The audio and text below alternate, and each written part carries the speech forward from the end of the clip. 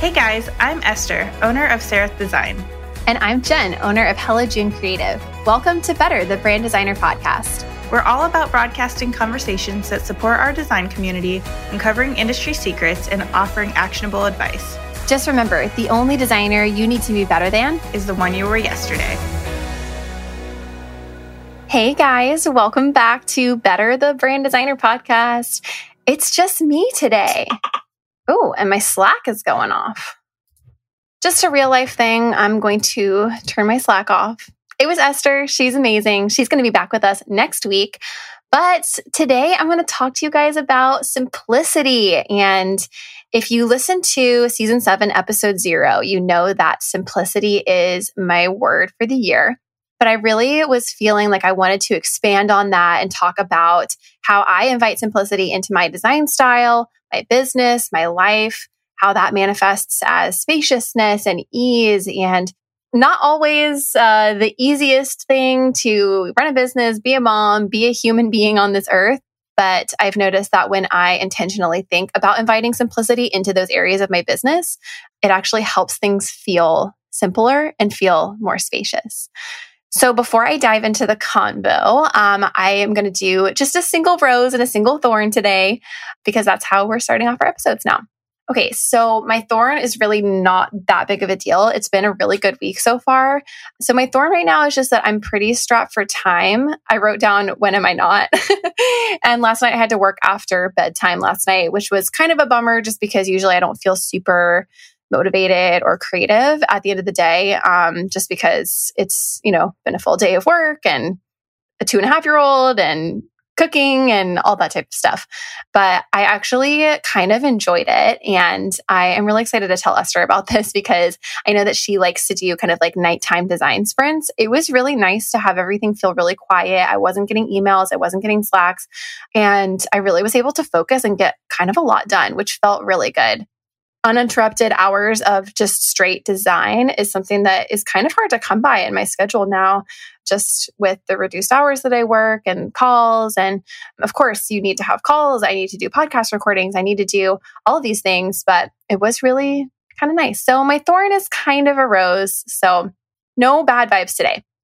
My rose is that today I had a kickoff call with a new interior design client, and I just really loved her energy. She's a mom of a 2 and a 4-year-old toddlers.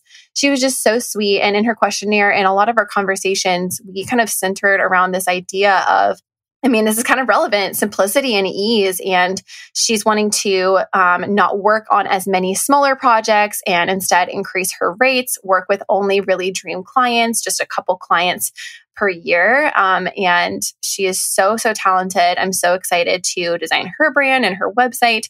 She loves using color, and we went through some inspiration today, and I'm just feeling so inspired. Like, I love the start of projects, especially when they are clients that I relate to on a personal level and that I'm just excited to design for. So let's talk about simplicity. So I feel like there are a lot of words that surround simplicity, but simplicity is very much so a foundational value of mine, because from simplicity, I really feel like peace, ease, spaciousness, fulfillment, time, a lot of that stuff kind of flows out of having a really simple foundation for your lifestyle, for your business.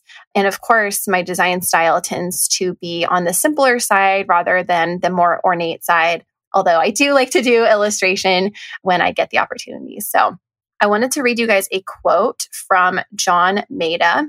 He wrote a book called The Laws of Simplicity, Design, Technology, Business, Life. This is what he says. Simplicity is about subtracting the obvious and adding the meaningful. And I just read that and it just resonated with me so much. I was thinking about my philosophy when it comes to simplicity. A lot of it is you have to take away. You have to take away and take away and take away. Like if you're designing something, see how much you can take away and then make sure that you just add in that little dose, that subtle dose of meaningfulness and intentionality.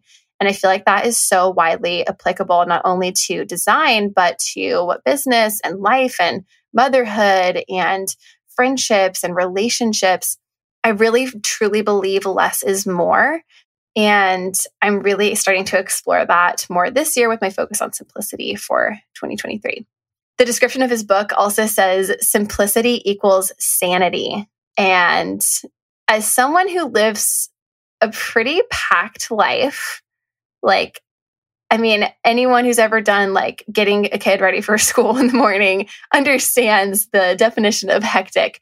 But I feel like when I shift my mindset away from, oh my gosh, all these things I have to do, blah, blah, blah, to like, okay, simplicity. What can I focus on right now? How can I make my morning feel simpler and less complicated? Because I probably have talked about this before, but you guys know that I tend to overcomplicate things. I take a really long time to decide what I want to order at the restaurant because I am afraid that I'm going to pick the wrong thing. And then I make things too complicated. I read into things that people say to me or little emails that I get from clients. I'm like, oh, is she mad at me? I don't know. I feel like there's so many opportunities in my life where I can just allow things to be simple. I was sharing some welcome information with my Mini Mind students the other day in their little welcome video as part of their month 1 content. And one of the big philosophy things that I was talking about in that welcome video was this idea of letting things be easy.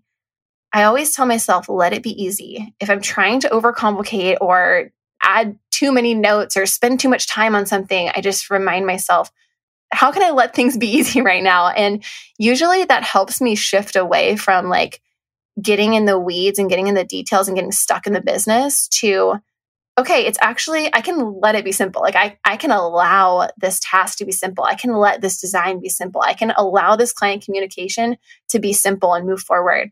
So that's a little bit of an overview of what simplicity means to me and how I define it. That quote is fantastic. Subtracting the obvious and adding the meaningful. So I'm going to break today's episode down into the 3 parts of it from the title: design style, business, and life. So I'm going to start with design style and then go from there.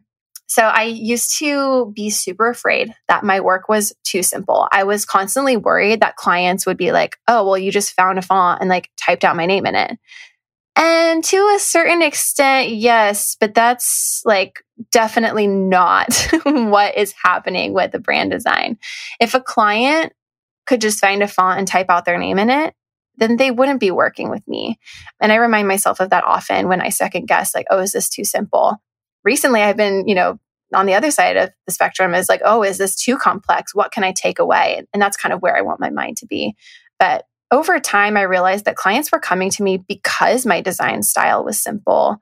And in fact, it's actually sometimes harder to design something simple than something complex. And I know that sounds kind of counterintuitive, but it kind of takes me back to a story from journalism school where they had us write stories where, like actual like news stories. And we were limited to like 300 or 400 words. And that sounds like a lot, but it's not. It's like a couple paragraphs max. And there was a lot that we had to fit in there. All those little journalism things with the intro and the meat of the topic and the wrap up and all that type of stuff. I struggled like not writing tons and tons and tons of stuff. And you know what? They would take away like points on your assignment for each additional word over the word limit, just because of how serious it is in that industry to make sure you're hitting your word counts, just because newspapers, magazines, now it's different with the web because you can just have infinite scroll. But at the time I was in school, print was still, maybe having its last dying breaths. I still read print magazines. You guys know I love that. But that was a really big challenge for me to be efficient with my language. And it's something that I have kind of taken into my web design philosophy. And there's a whole podcast episode that I did about web design wisdom from a magazine design background. And that journalism education, man, like I hardly write anything on websites nowadays. Paragraphs are 2 sentences, max 1 sentence if I can get them to be 1 sentence. And my clients like that. No one wants to read walls of copy unless you're writing a manifesto or a book or something. But that, it kind of takes me back to feeling like my designs weren't complicated enough, or if I did them quickly, then the client would value them less. In fact, doing a design quickly is more valuable. And I'll share a story with you guys in a second about that. But yeah, I've definitely moved away from being worried that my work is too simple and just celebrating the fact that, wow, I can design such a beautiful brand that's so subtle and has so much meaning, and it's super simple too. So a couple of tips for inviting simplicity into your design style, into your work. First one is take away until you can't anymore, and then maybe add one thing back in. That's kind of similar to the quote I read at the beginning. Simplicity is about subtracting the obvious and adding the meaningful. So if you're experimenting with borders and flourishes and adding things, and maybe it needs an icon, and maybe we need to have things interlock in this way, and see if you can take away detail and then maybe start adding a couple of things back in that you liked at the beginning. That's one of the approaches that I take when I'm designing. Another tip is to spend more time researching your typeface and reviewing that with your client than you do designing the brand. And I said typeface here just because I tend to design more typographic brands that are kind of font first, if you will, rather than more illustrative brands, although I do like adding illustration into my brand identity design. I used to spend tons of time designing the brand and not enough time planning the design of it. And that usually resulted in clients saying that they kind of liked it, but they weren't too crazy about the font. Could we find more changes? And I don't know about you guys, but a font change request is like a death sentence because then you have to go back to the drawing board. Usually the letters don't fit together in the same way. You have to kind of fix it up, and then it just takes so much more time. I have not had a font change request in probably over a year because of the way that I set up my creative direction and brand strategy process. And there's an entire episode about this. Season 5, episode 14. It's called Iterating on the One Concept Method. And in that episode, I go into depth about my font research process, how I present font samples to clients. I totally broke down and just typed the client's name out in the font like preview thing, take screenshots, and that's literally what I present clients in the presentations because they kept on asking, well, I don't know, I want to see it in my name. I want to see my name there. And I was so worried they'd be like, oh, well, you just type the font out. Not once has a client ever said that to me. And I guess I don't work with the type of clients that like would question that. I did more so in the beginning of my design journey as a business owner, but that has been really helpful and the clients really appreciate that. So go back and listen to that episode if you're curious about what my research process and like kind of front loading all that feedback in the creative direction phase of the process looks like. A third tip on inviting simplicity into your design style is to copy and paste on your artboard after the simplest of changes and compare. And what I mean by this is, if you guys aren't aware, you can hold down Option on your keyboard if you have a Mac while you have a item on your artboard selected. And if you hold down Option and drag the item, it will duplicate and leave the original. So that is pretty much the process that I use when I'm designing brands. Like I'll design something and then I'll save that. I'll duplicate it with the Option drag, and then I'll make a slight change. And then I'll Option drag, make a slight change, Option drag, make a slight change. And I'll be able to see the iteration, and I'll be able to go back and forth on the scale of like, okay, that's too much. Same thing with finding font weights, for example.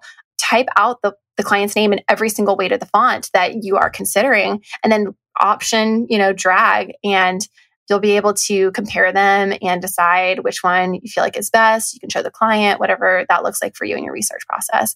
Usually, my husband cannot tell the difference between two designs. So to the naked or untrained eye, it will look very similar. If any of you guys are on my close friends list, and if anyone is listening that is not on my close friends list, shoot me a DM on Instagram asking to get on the list. It's for designers only. We have a lot of fun there. I show a lot of kind of behind the scenes work in progress stuff that I don't want to share publicly just because brands haven't launched yet. You'll be able to see on there where I'm deciding between two things and they look super similar, but it's like the difference between like half a weight in a stroke or something like that. So don't be afraid to get granular when you're deciding between different subtleties. The more granular that you can get, I feel like that is very helpful in designing with simplicity. And then the last tip that I have is just to embrace presenting simple if that's what your client is after. Most clients of mine like simple design because they see my work and they see that it's simple and they want that. But some designers really like to do super ornate, like illustrative, like sketchy styles, and that's totally okay. Ask your client in your questionnaire, do you like a simple, clean look? On the scale of 1 to 10, 1 being ornate, 10 being simple, where does your brand land? I love doing those scale exercises in the questionnaire to be able to pinpoint exactly where the client thinks that their brand might land or where they want it to land on the scale of simplicity and cleanliness. Because a lot of clients love to ask, make it clean, but you got to talk to them about what that means. Remind yourself that it took you years of education and clients' experience to be able to design something simple. And if you can do it quickly, that's an asset, not something that's bad or wrong about yourself. I wanted to share a story that Giselle actually told me back in the day when I was slacking with her about, I don't know if it's too simple. It didn't take me very long, blah, blah, blah. She sent me the story about Paula Scher from the brand company Pentagram. They're a big New York agency. Citibank in 1998, when 2 other banks merged and they hired Pentagram to create the new logo for them. Long story short, Paula was in a meeting with them. I think it was their pitch meeting, honestly. And she sketched out what you currently know today as the Citibank logo with the umbrella and all that. She sketched that out on a napkin. And the total cost of that project ended up being around $10 million, with the logo design itself being $1.5 million. So if there are any of you guys out there who think that $2,000 is too expensive for a logo, or if a client has ever told you that your pricing is too expensive, then hopefully that story makes you feel better, because it definitely makes me feel better. And at the time that Giselle told me that, I was like, wow, okay, that's incredible. And the clients, the Citibank clients, they respected the heck out of her for being able to do that. You guys can read more of the story. I'll include it in the show notes. It's a really great one. And it really helps me remind myself that simplicity is something that's valuable and something that clients are willing to pay for. Moving on to inviting simplicity into your business. One of the biggest things that I see people talk about when they're talking about setting up their business structures, they talk about systems. You need to systematize, you need to automate, you need to have an SOP library, which I don't disagree with. All of those things are amazing, but what does that mean? And I feel like some people get lost in the weeds of the way that other people set up their businesses, and there's just no way for someone else's business structure to work exactly perfectly for you. Just because someone else loves Dubsado or Honeybook or 17 Hats or Asana doesn't mean that that platform is going to be right for you. To me, setting up systems means that you're allowing your business to hold the structure that your brain and your clients can't. And I don't know if anyone has ever talked to a Notion disciple, I will call myself. People talk about Notion as, oh, Notion's my second brain. And I totally relate to that, because it absolutely is. Without my Notion, I would be lost in the sauce, lost at sea. None of my clients would know what's happening. I wouldn't know what's happening. Lauren wouldn't know what she's responsible for. I wouldn't know how to prioritize my tasks. Your business doesn't need to mirror the way your brain feels. And if my business did, it would be in shambles. So systems equals simplicity to me. And to set up proper systems in your business, you really just have to think, how can I make things easier for myself and my clients? I'll talk about client experience in a second. But when I look at my Notion, when I look at my Honeybook, when I look at the way that I have my emails organized, still working on it. I still have lots of unread emails and lots of emails that I need to respond to, but we're getting there. It makes me feel like I have a little bit more control and that things aren't as overwhelming as they seem to be in my brain. Like if you have you're trying to remember a list of 100 things you need to do and you don't have it written down anywhere, I feel like that is so overwhelming to me. But when I have things written down, I have them marked by priority. I have the exact date that I want to get something done by. And I'm able to sort by not only date, but also priority in Notion. Love those inline databases. That feels simple to me. And so when I have, a block of maybe 2 hours and I don't know what to focus on, I just open up that list and I look and I see, okay, this is due on this day and then this is due on this day. Okay, I can get both of those things done. The next thing that I want to talk about when it comes to inviting simplicity into my business is outsourcing. I started hiring, and I talked about this in season 7, episode 1, where I talk about business lessons I learned the hard way. So you don't have to. Definitely a good listen. Go back and listen to that. I hired junior designers until I realized that I really just needed someone to get the time-consuming tasks off my plate. So that's when I decided to have a production designer position, and that's when Lauren came onto the team. Since then, I've added on some more administration and assistant stuff to her plate. We kind of renegotiated our contract and scope of work. But having that complex and like mundane stuff taken off my plate, like brand exports, I hate that. It's like my least favorite task.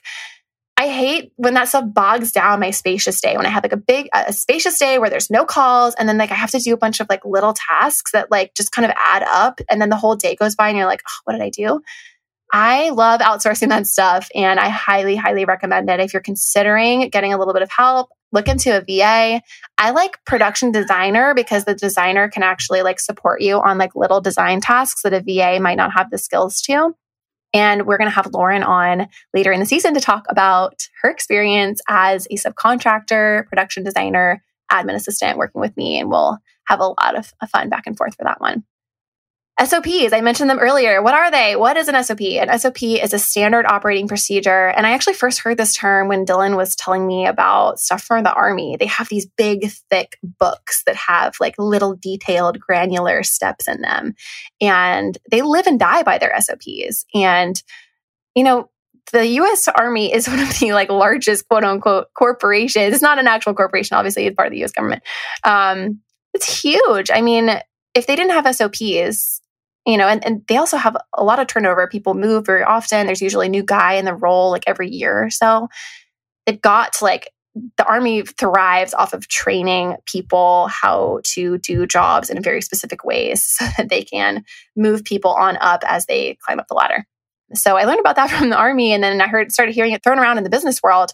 I don't write out my SOPs. I have like task templates that I use for Lauren that I can just duplicate that have similar lists of tasks for her, like a brand export or prepping the show back end for me to go and install like a semi-custom theme, creating site documentation for clients.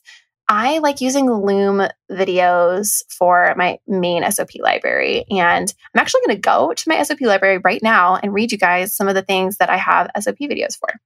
Oh man, there's so many. And the thing about this is you don't have to sit down and spend like forever on creating the library. Just record things as you go before you hire.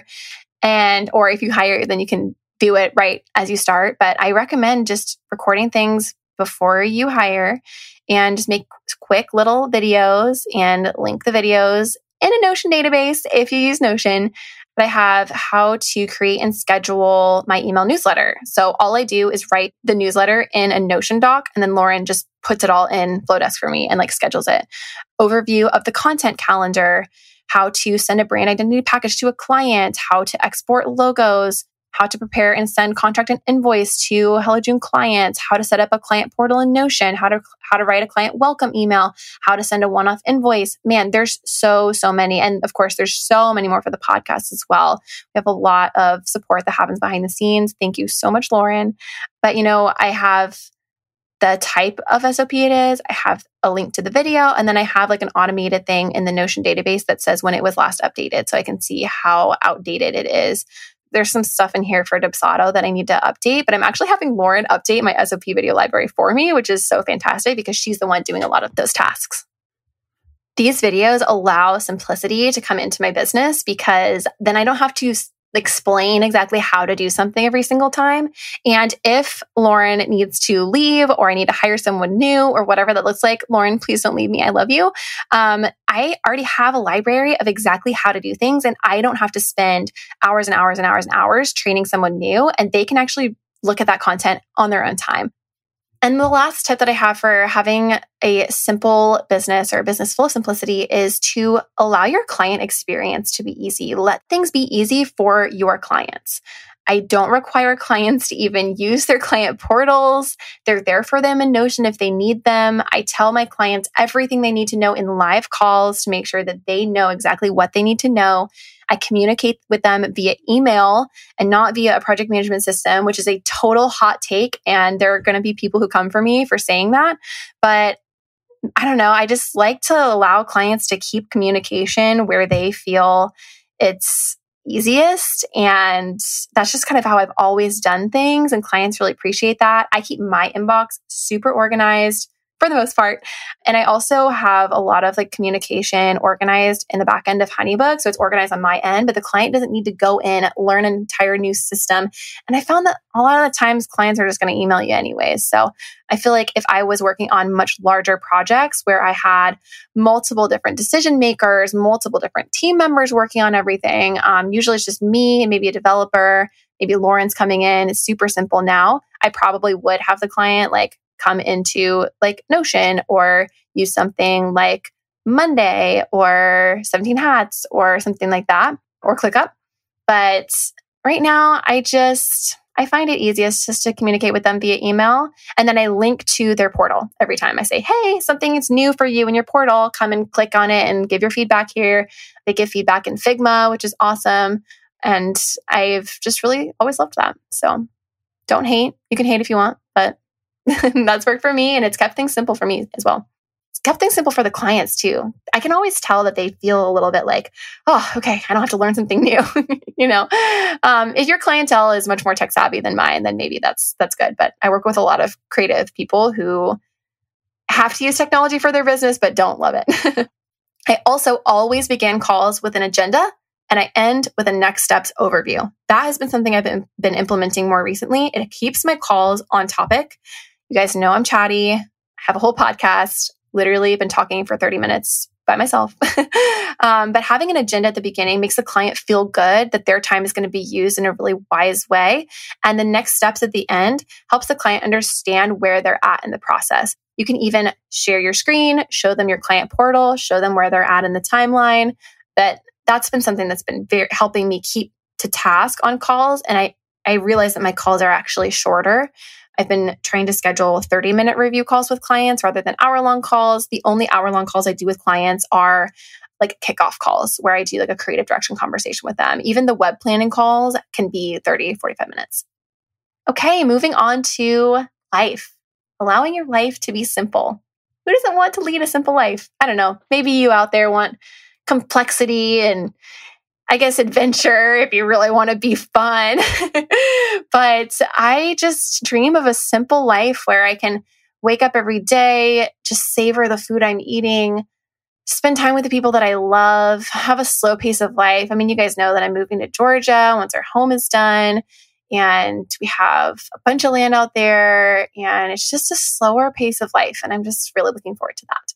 But here are a couple tips to allow simplicity into your life, even if you are one of those people who loves hustle culture and wants their schedule to be packed every day. There's nothing wrong with that. I feel very fulfilled when I've gotten a lot of stuff done at the end of the day, working on not feeling too much productivity guilt, reading a book about it.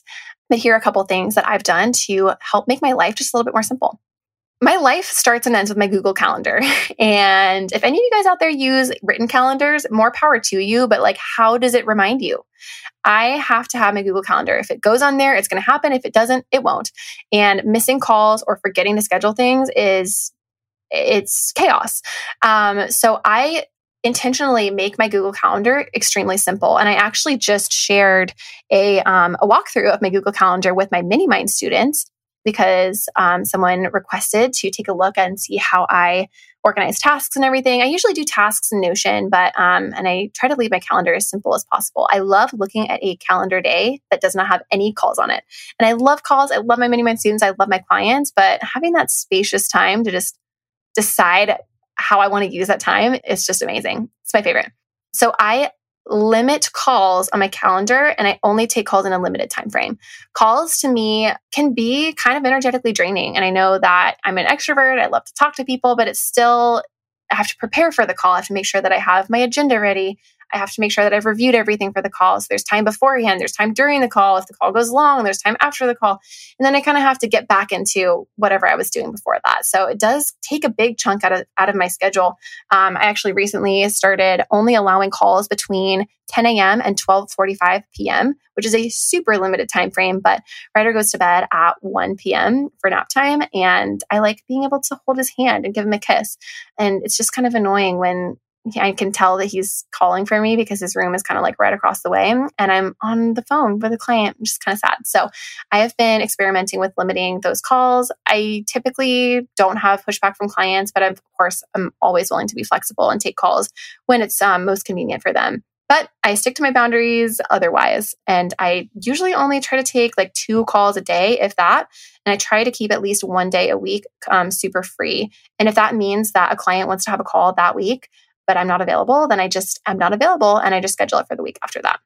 Inquiry calls as well. I used to think like, oh my gosh, if the client can't get on a call with me tomorrow or today, then like they won't book. But I don't know. I'm at the point where I'm just like, okay, if they really want to work with me, then they'll wait a week or 2 to get on the phone with me. And especially around the holidays or if I'm taking time off, like I took 3 weeks off at the end of the year. I had a bunch of discovery calls lined up for the week that I got back because I wasn't taking calls during that week, during those 3 weeks. And people were fine with it. I haven't really ever had anyone inquire and be like, oh, well, you can't get on a call with me, so blah, blah, blah.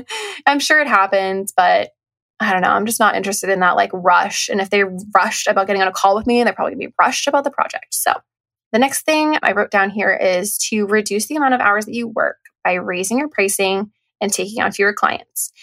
I know that is a way oversimplification in the simplicity episode. There are a ton of other episodes that go over exactly how to do this, especially when it comes to positioning, when it comes to sales, when it comes to marketing. There are tons of episodes, especially in the previous season 6, that go over all of that type of stuff. But I did have to mention that because project cadence is huge.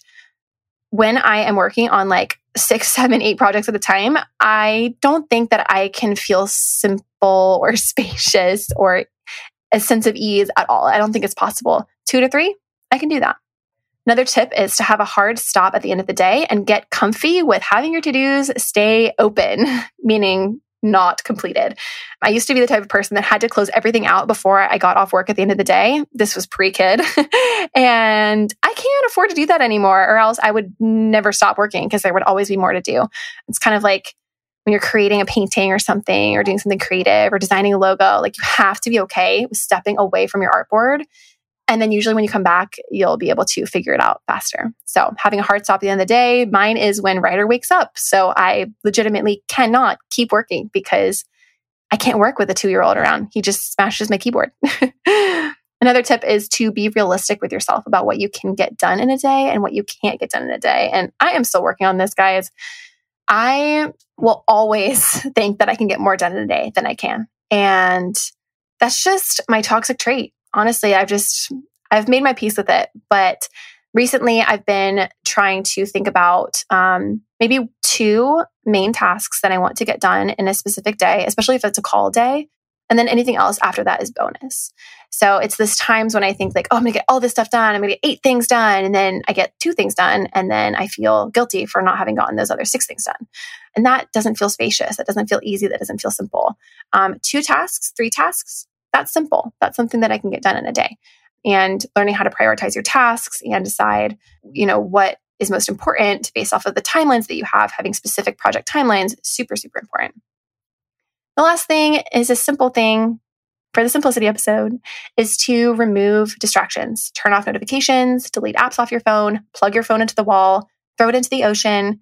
I'm kidding. But, put it in a drawer, put it somewhere where you can't see it. I tuck my phone behind my computer while I'm working. So if I can grab it if I need it, but I don't see it and I don't want to check it. I still want to check it all the time. But I've removed Slack from my phone when I'm on vacation or I'm on weekends. I delete Instagram off my phone. I try to keep it plugged into the wall as often as I can. And, it's a reality that we need to be around our phones sometimes, especially when we're out at the grocery store or when we're at home and we're expecting a call or something like that. It's okay to use your phone for distraction if you want to take an intentional break. I've been trying to just have it be more meaningful. It's my time with my phone. It's like, okay, could I be reading my book right now? I probably would rather be reading my book right now and not just sit on my phone next to my book, which is something that I've done many times. It's something that I'm still working on and I make fun of myself for. So that is my spiel, my 36 minutes at this point spiel on simplicity. Hopefully that helps you guys get a better idea of how I live out that value in every single part of my business, in my life, and in the very designs that I'm advertising. And feel free to take a look at my portfolio if you want. I'm sure that for each thing in there, I have tortured myself about, is this too simple? I don't know. But then when I show the clients, they're like, oh, I love it. And that's just the best feeling as a designer. So simplicity is awesome. All right, I'm going to do an inbox question. Ellie Johnson asks, what is the most time-consuming aspect of brand and web design? And I love this question, Ellie, because I like efficiency. I like simplicity, as you guys have heard during this episode. The first thing that comes to mind that I think, and this is probably going to be different for every single person out there, so no comparison. I think the brand export actually takes the longest, but I haven't done one in a long time because Lauren takes care of that stuff for me. I think the research that goes into making the brand strategy and the creative direction should probably be the most time-consuming part.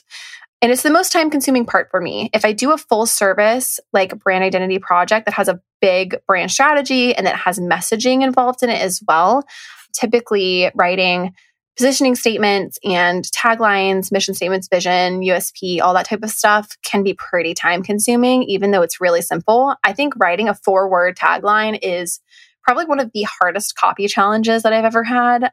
And I like to keep my taglines super short because I like to use them in my designs as well. So that for me is the most time consuming part. And I'm happy about that. I want the prep phase, the strategy phase to be longer than the brand design. Only on the full service stuff though. If I'm doing a brand in 2 weeks, or if I'm doing like more of like a mini brand or something that's reduced scope, I cut out a lot of the strategy part and the brand strategy, and I only do the creative direction portion of the presentation. So just like brand values, audience values, and then like visual descriptors, mood board, color palette, all that type of stuff. Oh, fonts, illustration, inspiration, that type of stuff. And that is the reason why I'm able to reduce the cost, to reduce the scope, because I'm eliminating the most time-consuming part of the project for myself, which is the strategy and the messaging. So it wasn't always like that. I used to lightly do the strategy and then spend days and weeks on the brand. And it's just, I don't know, it's not my vibe anymore. I like to do things really quickly. In fact, if I've done a really good strategy, it's approved, the client already knows what font they want to use, I can design a brand probably like a day or two. But I'm in year 5. And if I had asked myself to do that in year 1 or 2, that would have been really difficult and extremely stressful. So for me, that's the most time consuming part. I'm actually curious if you guys have other things that are super time consuming for you. I would love for you guys to share in the Facebook group, just out of my own curiosity. Maybe we can start a thread. You guys can go to facebook.com/groups/betterbranddesigner to join in on the fun and let us know what you guys think the most time consuming aspect of brand and web design is. Thanks for listening to my TED Talk today, guys. It's amazing, as always, that there are people out there listening to me talk to myself into my microphone. And it's just so amazing hearing all of your feedback and seeing you share and post. I love especially when people take a picture of what they're doing while they're listening and they like insert like a little picture of the podcast on top of that on a story. Honestly, I don't know how you guys do that. So someone please educate me. But I love seeing that. I love getting tags. We love shares, all that type of stuff. Not just to grow the pod, but for me and Esther to see like, oh, you guys are real people listening, all that type of fun stuff. So really grateful for y'all's ears and listening to this. And I would love if any of you guys could DM me or DM the podcast at Better Podcast on Instagram and let us know what you thought about this episode. You can leave a comment. Just engage with us. Hope you guys have a wonderful rest of your day, and I'll see you in next week's episode. Bye, guys. We hope you enjoyed today's conversation. Subscribe wherever you're listening to make sure you don't miss an episode. And we'd be forever grateful if you left us a review on Apple Podcasts. We bet you've got designer friends who'd enjoy it too, so share it with them. If you'd like to submit an inbox question for us to answer on air, or you want to get in contact with us directly, email us at inbox@betterbranddesigner.com. Our Facebook community is one of the most positive, supportive, and fun groups we've ever been a part of. We'd love for you to join us. Search for Better the Brand Designer Podcast on Facebook. If you love these conversations between designer friends and would like to support us, you can find us on Patreon at patreon.com/betterpodcast. And visit us online at betterbranddesigner.com to learn more about our podcast and snag major discounts on our favorite resources. Special thanks to our producer, John from Wayfair Recording Co. See you guys again next week.